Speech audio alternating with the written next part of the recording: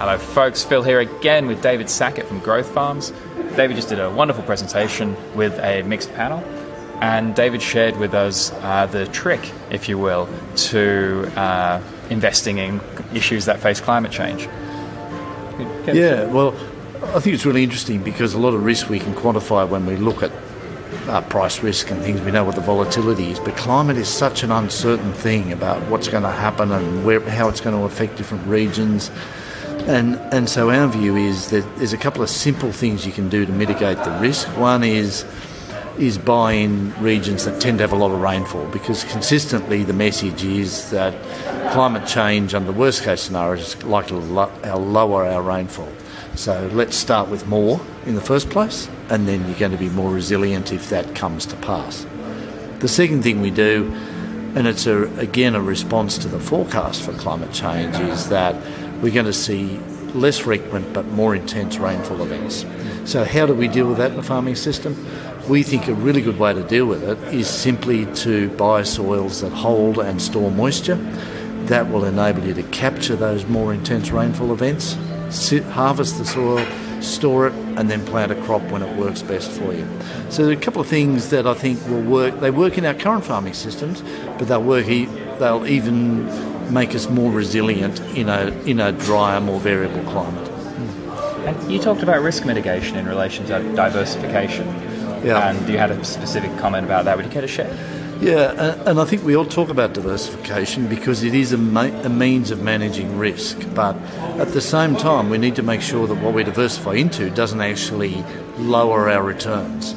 So diversification into a poor returning asset is not a very good diversification at all. It doesn't spread your risk. It actually increases your business risk in your whole investment. So you've got to invest into sectors where the returns are comparable or even better, not into low returning things to diversify. And you can do that a few different ways. You can go in different regions in Australia. We've got temperate regions, we've got subtropical regions, we've got sugar, we grow wheat, we grow lambs, we grow permanent crops, a whole heap of things where we can diversify.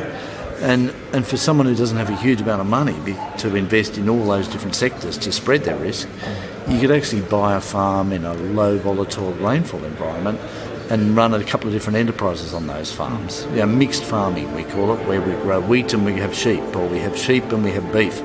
So there's different ways of approaching that risk management point of view to achieve diversity.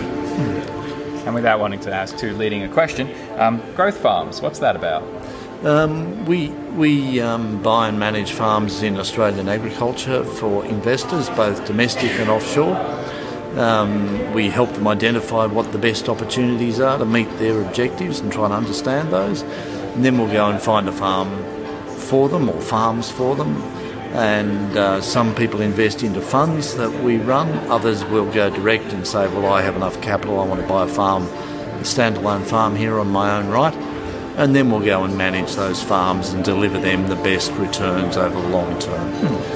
And there was something you're looking for? Is it more farms, more investors? Who would you like to reach out to if they're watching this? Well, there's two ends of the spectrum. We're always welcome new investments, and we've just launched a lease fund. So we're buying farms to avoid the operational risk, the volatility risk that we see in agricultural businesses. We're going to lease those farms to other farmers, so the investors get a passive rental return, 4.5%. They get land appreciation over the long term, so 10 to 12 total. And those leases will be to existing good family farm businesses who know how to be environmentally sustainable, know how to generate good returns, and so it's an opportunity for exposure to agriculture without some of that day-to-day operating risk of weather and prices and things that we all hear about. And as far as I'm aware, achieving a certain level of scale is the requirement for any kind of productive farm in Australia. The days of the smaller startup are really sort of gone. Is the asset pool you're bringing, or the capital backing you're bringing, good for? Is that what these people need? Well, what we're aiming to do is actually not buy huge farms, but we're aiming to buy mid-sized farms, maybe $4 to $8 million. And what we'll then do is lease those to an existing operator who might already own his tractor, might have surplus labour. And so it's really, the aim is to provide an add-on to an existing family farm business rather than a standalone business. And they can provide slightly higher rental rates because they don't have to go and buy their new tractor, their new planting gear and things. They don't have to hire more labour. So they actually will be, that's a very profitable thing for those to do, and we'll share in that profits by having a good lease return for our investors. Okay. Thank you very much, sir. Pleasure. Bye-bye. Good.